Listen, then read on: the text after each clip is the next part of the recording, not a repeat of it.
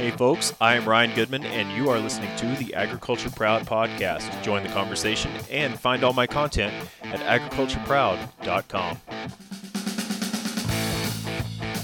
Hey, and welcome to another episode of the Agriculture Proud podcast. This is your host, Ryan Goodman, and a special Over a Beer episode with my guest, Carrie Mess. Hello. And if you haven't met her before, it's also Dairy Carrie on all our platforms. Same thing. Yep. So if you're just tuning into the series, you need to rewind a couple episodes. We've talked about our story in agriculture and how we got here. Right. And then we talked about the state of advocacy. So where we started, where it's going. Yep. The changes. Yep. Changes. And then hot topics of beef and dairy checkoffs. So those are some things that in our communities, a little bit of a hot topic, but become a little more informed, right? Right. Not that you can't challenge them, but right. Know what's going on first, right? And then we just finished talking up how do we talk to activists, right? Did you just slur your words? No. I slurred hearing them. How do we talk to activists? And of course, yeah, we're doing this over a beer. So, and we're not gonna lie, into our second picture.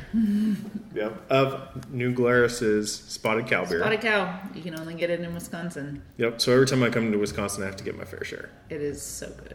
Yep. And we're at Crawfish Junction. Right, which is the bar in Uptown Milford. That's right. So if you're ever between Madison and Milwaukee, and you end up in Milford, which is a bar in a couple town or houses. Yeah, you know. Yeah, you know, your Wisconsin. Stop in Wisconsin place. We might get some cheese curds here in a bit. Yeah, I think we need curds. Yep, sure enough. So, but to get started on today's topic, so instead of switching up a little bit, I've got some questions for Carrie on her topic of expertise, dairy cows. Yep. Moo. Moo. Cows say moo. Ask Silas. That's right. So Silas is our son, and I've been doing a really good job as the adopted uncle of teaching him phrases this week. Right. So we're here at like Christmas time, and Ryan taught him to say ho ho ho, or what does Santa say, ho ho ho, but Silas just says ho, which will really go well with the fact that he calls people cows all the time. Sure enough. All right. So Carrie, start us off. Give us a primer. What's your role in the dairy business? My role in the dairy business, first and foremost, is I'm a dairy farmer. In addition to being a dairy farmer, I am an advocate for the dairy industry and agriculture as a whole through my social media platforms and my blog, dairycarrie.com. Give it a follow. And so my whole goal is to talk to people who have questions about dairy. Yep. And or so farming. Your blog, which we just found out, by the way, Yes. comes up in Google search engines high enough that when you ask about Fairlife milk. Yes. So if you say, Google, what is Fairlife milk? It will say, according to The Adventures of Dairy Carrie, Fairlife milk is blah, blah, blah, blah, blah, blah, blah. And really what it boils down to is Fairlife milk is delicious, lactose-free, higher protein milk. I like it. Higher protein recovery from runs. Yes, yes. It's pretty good. Yes. But she's been writing about dairy for a little while. 5 years. Yeah. So much that Google recognizes that she's an authority on dairy topics. I am the authority. Scary, folks. Scary. The authority. Fun stuff. So you've written about a lot of topics over the years in the dairy business. So first question, what are some of the hot topics that you've written about? The biggest for me is animal welfare, but that's also my niche. So on our farm, I do a little bit of everything. You know, I can drive tractor, and I do drive tractor, but cows are really my specialty. So that's what I tend to stick to, is talking about how we care for our cows. So animal welfare issues are probably my biggest topic, but I also, I talk a lot about how we make sure milk is safe. Make sure there's not antibiotics in milk, talk about hormones in milk, talk about what is and isn't in milk in general. Talk about raw milk. I talk about how cows and calves are cared for, and why we plant, what we feed cows. Those are all kinds of big topics for me. So let's just take it through the production cycle. In some of these hot topics, and to learn a little bit about how you use these tools, right, and how you address them, and then how others using the example of how others might talk about them or similar topics on their farms. Sure. So let's start at the very time. Let's just start where calving begins. Yes. Yep. So dairy cows calve year-round. That's a big difference from beef. And, I didn't realize, but a lot of beef producers don't even realize that dairy farms calve year-round. So because cows have what's called a dry period, which means 2 months before they calve, we dry them off, meaning we stop milking them. And so for those 2 months of their lives, they're basically on reverse maternity leave. And they just kind of hang out. They don't milk. They don't have a job. And they just grow their babies. That is like a thing where we calve year-round, because if we didn't, there would be a chunk of time where you guys wouldn't be able to find milk on the shelves. So we take care of our calves, or we take care of our cows during their dry period. They have their calf. They start milking again. And from that point on, then in theory, they will have a calf about once a year. Mm-hmm. So when they have that calf, you do separate it from its mother. Yep. And you put it in its own house. Its hutch. Its hutch, a calf hutch. So we separate cows and calves for a number of reasons, but I think the biggest thing that people don't know about cows versus human babies is that a calf is born with no immunity.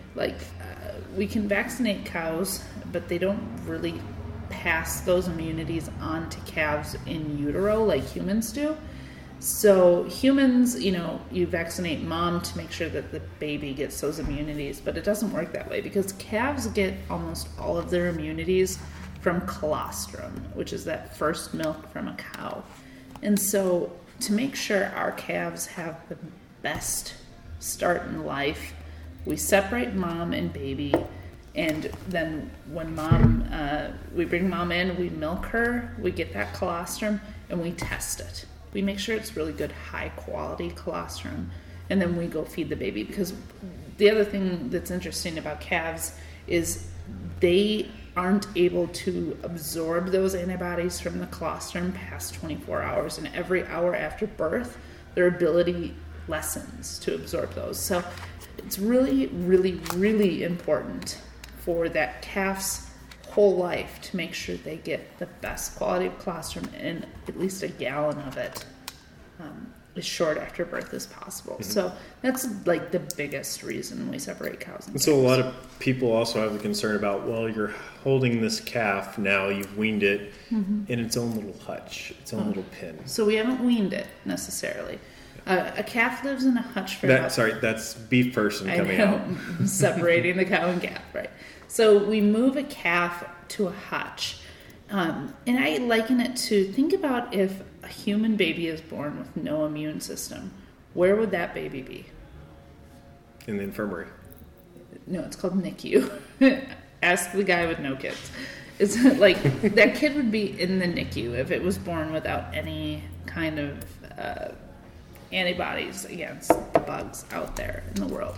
And hard as we try, cows are not litter box trained. Cows, I don't think people understand this, but cows will crap anywhere. They don't, and then they'll lay in it. They're not a clean animal in the sense like a dog or a cat is, where they will poop in one area and they don't go lay in it.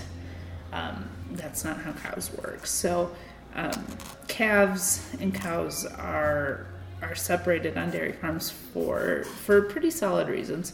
And at the same time, I talk about this and people are like, well, they don't do that with beef calves, right? So when do you wean beef calves?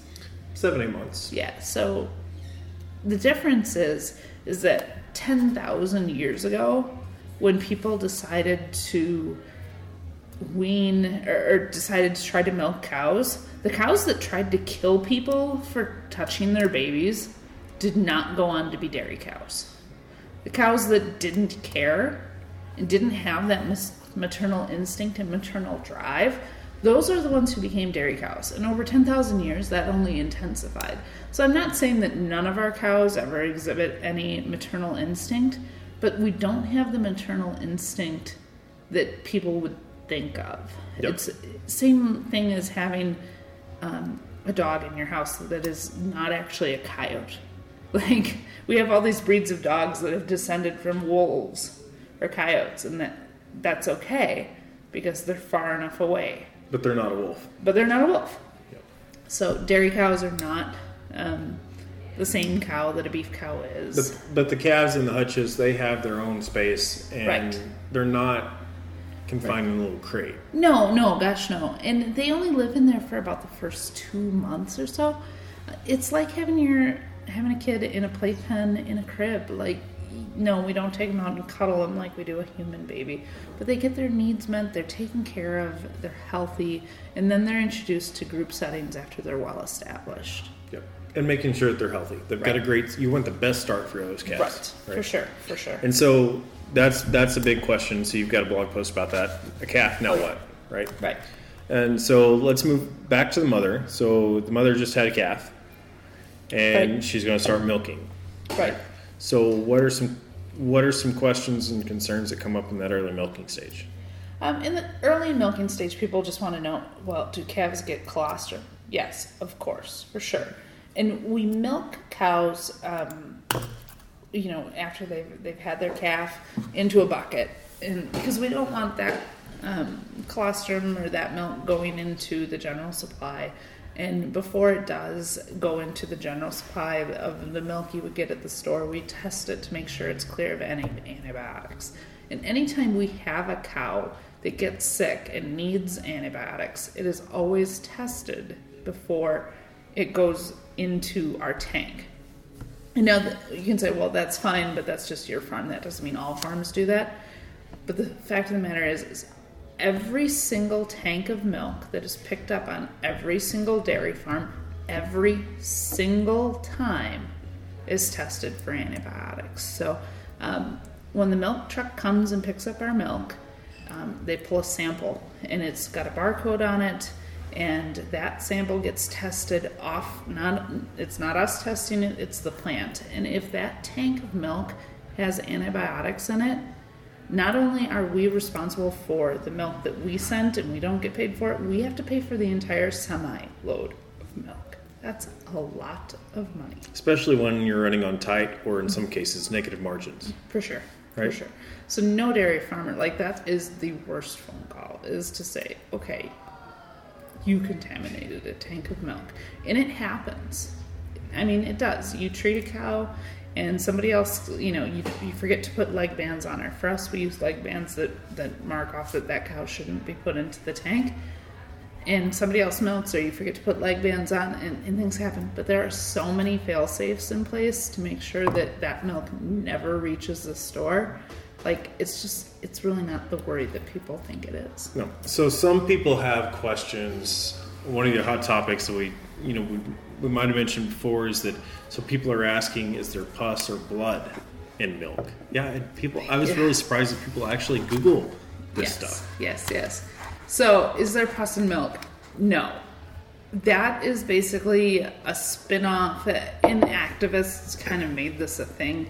It's a spin-off of understanding what somatic cell count is. So we check our milk for somatic cell count. And if a cow has mastitis, which is an infection of the udder, she will have an elevated somatic cell count. And basically, activists decided that somatic cell count was the same as pus. It's not. It's not at all. And just be safe knowing that there is no pus in milk. And then another thing that I've wrote about is chocolate milk made from bloody milk. I didn't even know this was a thing, but apparently it is, because I got asked about it on an airplane. And so I finally wrote a post, and I Googled first to see what was out there, and there was a lot of people saying it was. That, since dairy farmers run on such tight profit margins, we don't want milk to go to waste. So if a cow has bloody milk, then it goes to chocolate milk. That's just not how it works, like, at all. If a cow did have bloody milk, she wouldn't get milked into the tank. And even if she did, if she had bloody milk and we did milk her, like, we don't have a separate milk truck that comes to pick up bloody milk. Like, you can't, that's just not how it works. Not at all. Yeah, Not at all. Being acquainted with the dairy business, and I have milked cows before. At our farm. Yeah. And others. Yeah, I can't understand how people would kind of think that. But with the things you see on the internet... They just don't understand how milk gets from farm to store. Mm-hmm. With the things you see on the internet today, you never know, right? Right. Yeah. So, in the bigger thing I think most people really want to know about is hormones in milk. They've heard about RBST or RBGH, and they're really worried that the milk that they're buying has added hormones in it. And what I can say is we are a farm that has used RBST or RBGH. They're the same thing. So for this, I'm just going to call it RBST. We're a farm that has used it. It helps cows produce a little more milk through their lactation. Does it add hormones to milk? No. Milk that comes from cows that have had RBST versus milk that comes from cows who have not had RBST has the same level of hormones in it. And you can't actually test for RBST because it is identical to the natural bovine somatotropin. Right, the hormone that the cow produces naturally. But here's the thing, if you're worried about it, if you say, I still don't like this idea, go to your store, pick up any gallon of milk, doesn't matter what brand, look at it. It will say that it comes from cows that are RBST free. And then flip it over and look back by the ingredients, which is funny, ingredients on milk, because there's really not ingredients to milk, but milk. and vitamins A and D. But look back there, and there's going to be a statement from the FDA that talks about how there is no difference in milk from cows that have been given RBST. Well, and from a physiology standpoint, I can speak to this, is that somatotropin is a protein hormone. Right.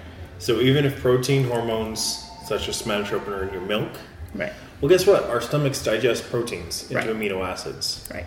And so protein somatotropin would be broken down into amino acids just like any other protein that you might be digesting. So even if you were to digest some of that, it'd be broken down in your stomach and it would not be digested or absorbed as So in English, we are not cows, therefore cow hormones aren't exactly going to have the same effect on us as it does on cows. So, exactly. And I think the big thought on hormones in milk is that it's making teenage girls reach puberty earlier, and that has been proven wrong time and time again, but you still can't get beyond that thought process. Part of that, yeah. Right. So moving to the next, so we've got cows and they're moving through their early lactation. Mm-hmm. So what's later lactation? What are some topics that you get questions about? And maybe this might touch on some handling or welfare questions that you receive. So first of all, lactation means their milk cycle. We'll break that down. A lot of people don't understand how cows get pregnant. They think that we repeatedly breed cows and that they're having more babies than they're supposed to have and all that. And that's not true. So a cow has a gestation period of about 9 months, same as humans. So you cannot physically make a cow have more than one baby a year. It's not how it works. Just like in humans, a person really can't have more than one baby a year. Guys ask wives. Right. I mean, twins happen, but that's not what we're talking about here. So we on our farm use a process called artificial insemination. That doesn't mean we force cows to get pregnant. That's, again, not how it works. So a cow comes into heat and we're breeding her using artificial insemination rather than a bull. And the big reason is using artificial insemination versus a bull gives us a lot more genetic selection.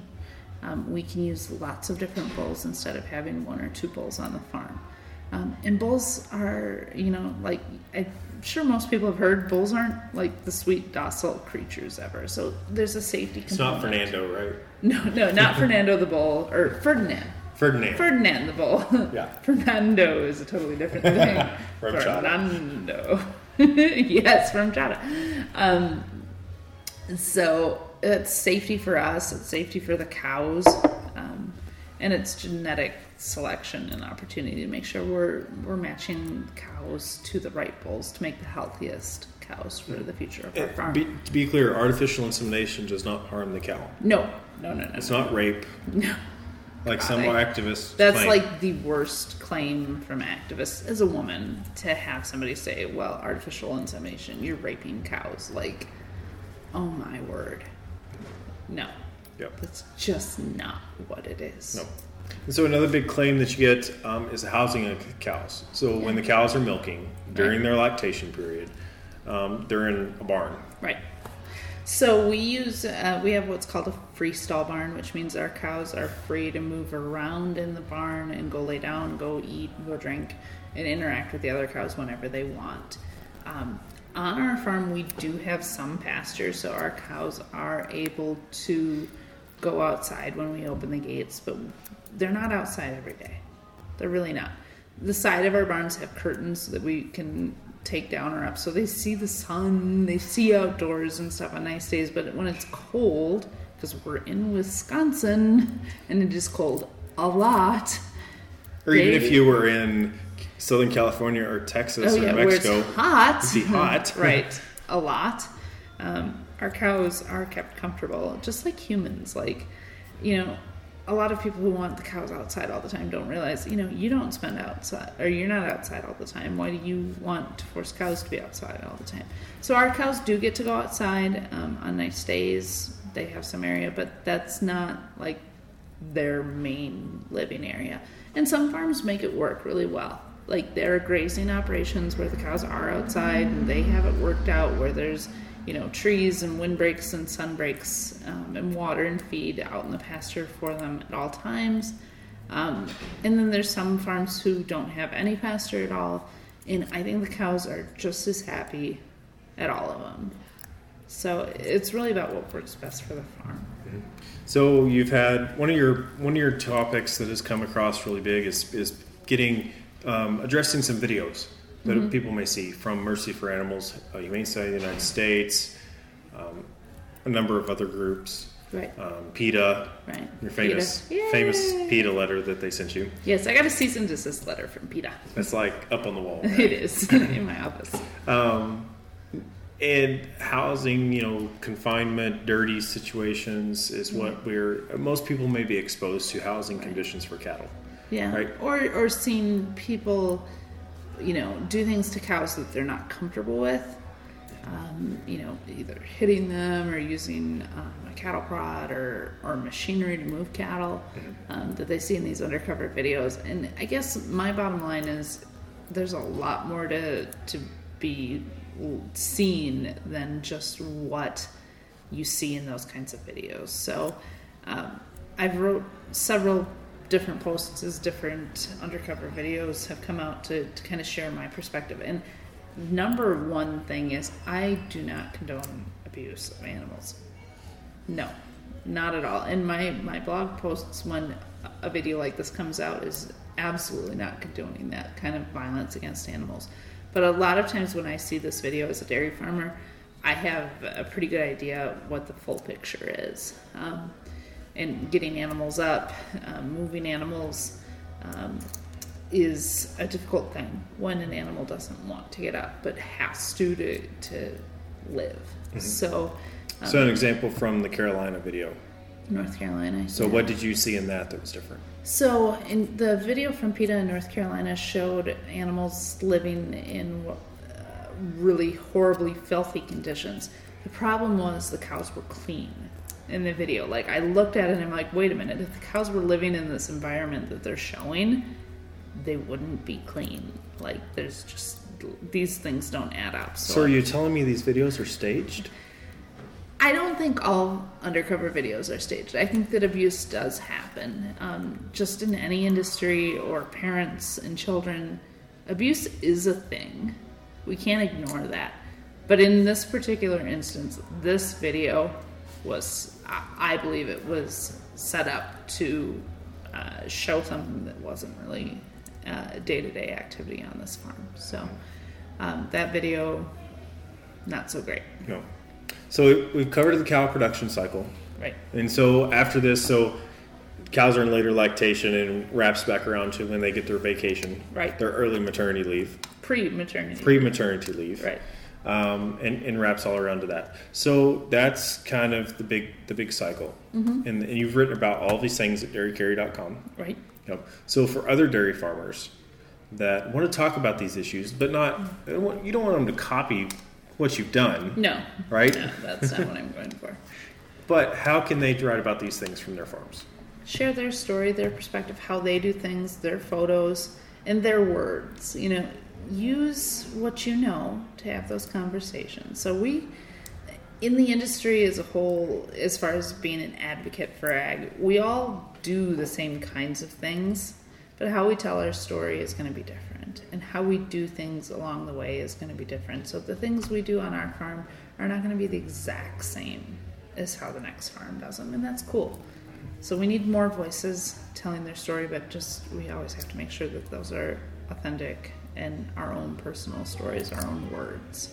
And how can our customers get access to dairy farms when they have questions? So in Wisconsin, look up hashtag RealWI or in general, look up hashtag dairy or dairy farmers. Just kind of reach out that way. Just look online. I mean, farmers are out there. We're out there. It doesn't take too much to find us. Does it not? No. I mean... This is 2017. It's 2017, you guys. Use the Google. Of course, on social media you can find it. Right. Actually, what I think you should do is you should go to dairycarry.com or find Dairy Carry on all the social media platforms, and there's your person to ask, right? Ding, ding. Winner. All right. So I think that kind of wraps up our dairy topic and hot topics in the dairy world. Right. So what's going up next? We're going to talk to Ryan. About beef cows? About beef cows. You're going to put me on the spot. Boo. But, yeah, sure enough. But, I think we're getting close to another beer. Amen. So we better move right along. And cheese curds. You promised me cheese curds. We'll get that going. So this has been another Over a Beer episode of the Agriculture Proud Podcast. This is Ryan Goodman, your host, with guest Carrie Mess. And we'll catch you on the other side. Hey folks, this is Ryan, and before you go, I just want to say thank you for tuning in and listening, and I hope you're enjoying this Over a Beer podcast series with my good friend Carrie Mess. So we're sharing our comments and thoughts on some hot topics in agriculture and the world of advocacy, and we'd love to hear your thoughts. So give us some feedback. You can catch us online, social media as AgProudRyan or Dairy Carry, or we'd love for you to leave some comments on this episode's show notes at agricultureproud.com/podcast, and you'll also find all the previous episodes there. Just look up the show notes for this one, talking about hot dairy topics. And if you are enjoying the show, I do encourage you to subscribe on your favorite podcast player and leave us a review and rating on iTunes so other people can find us and enjoy what we're doing. So until next week, this is Ryan Goodman with the Agriculture Proud Podcast.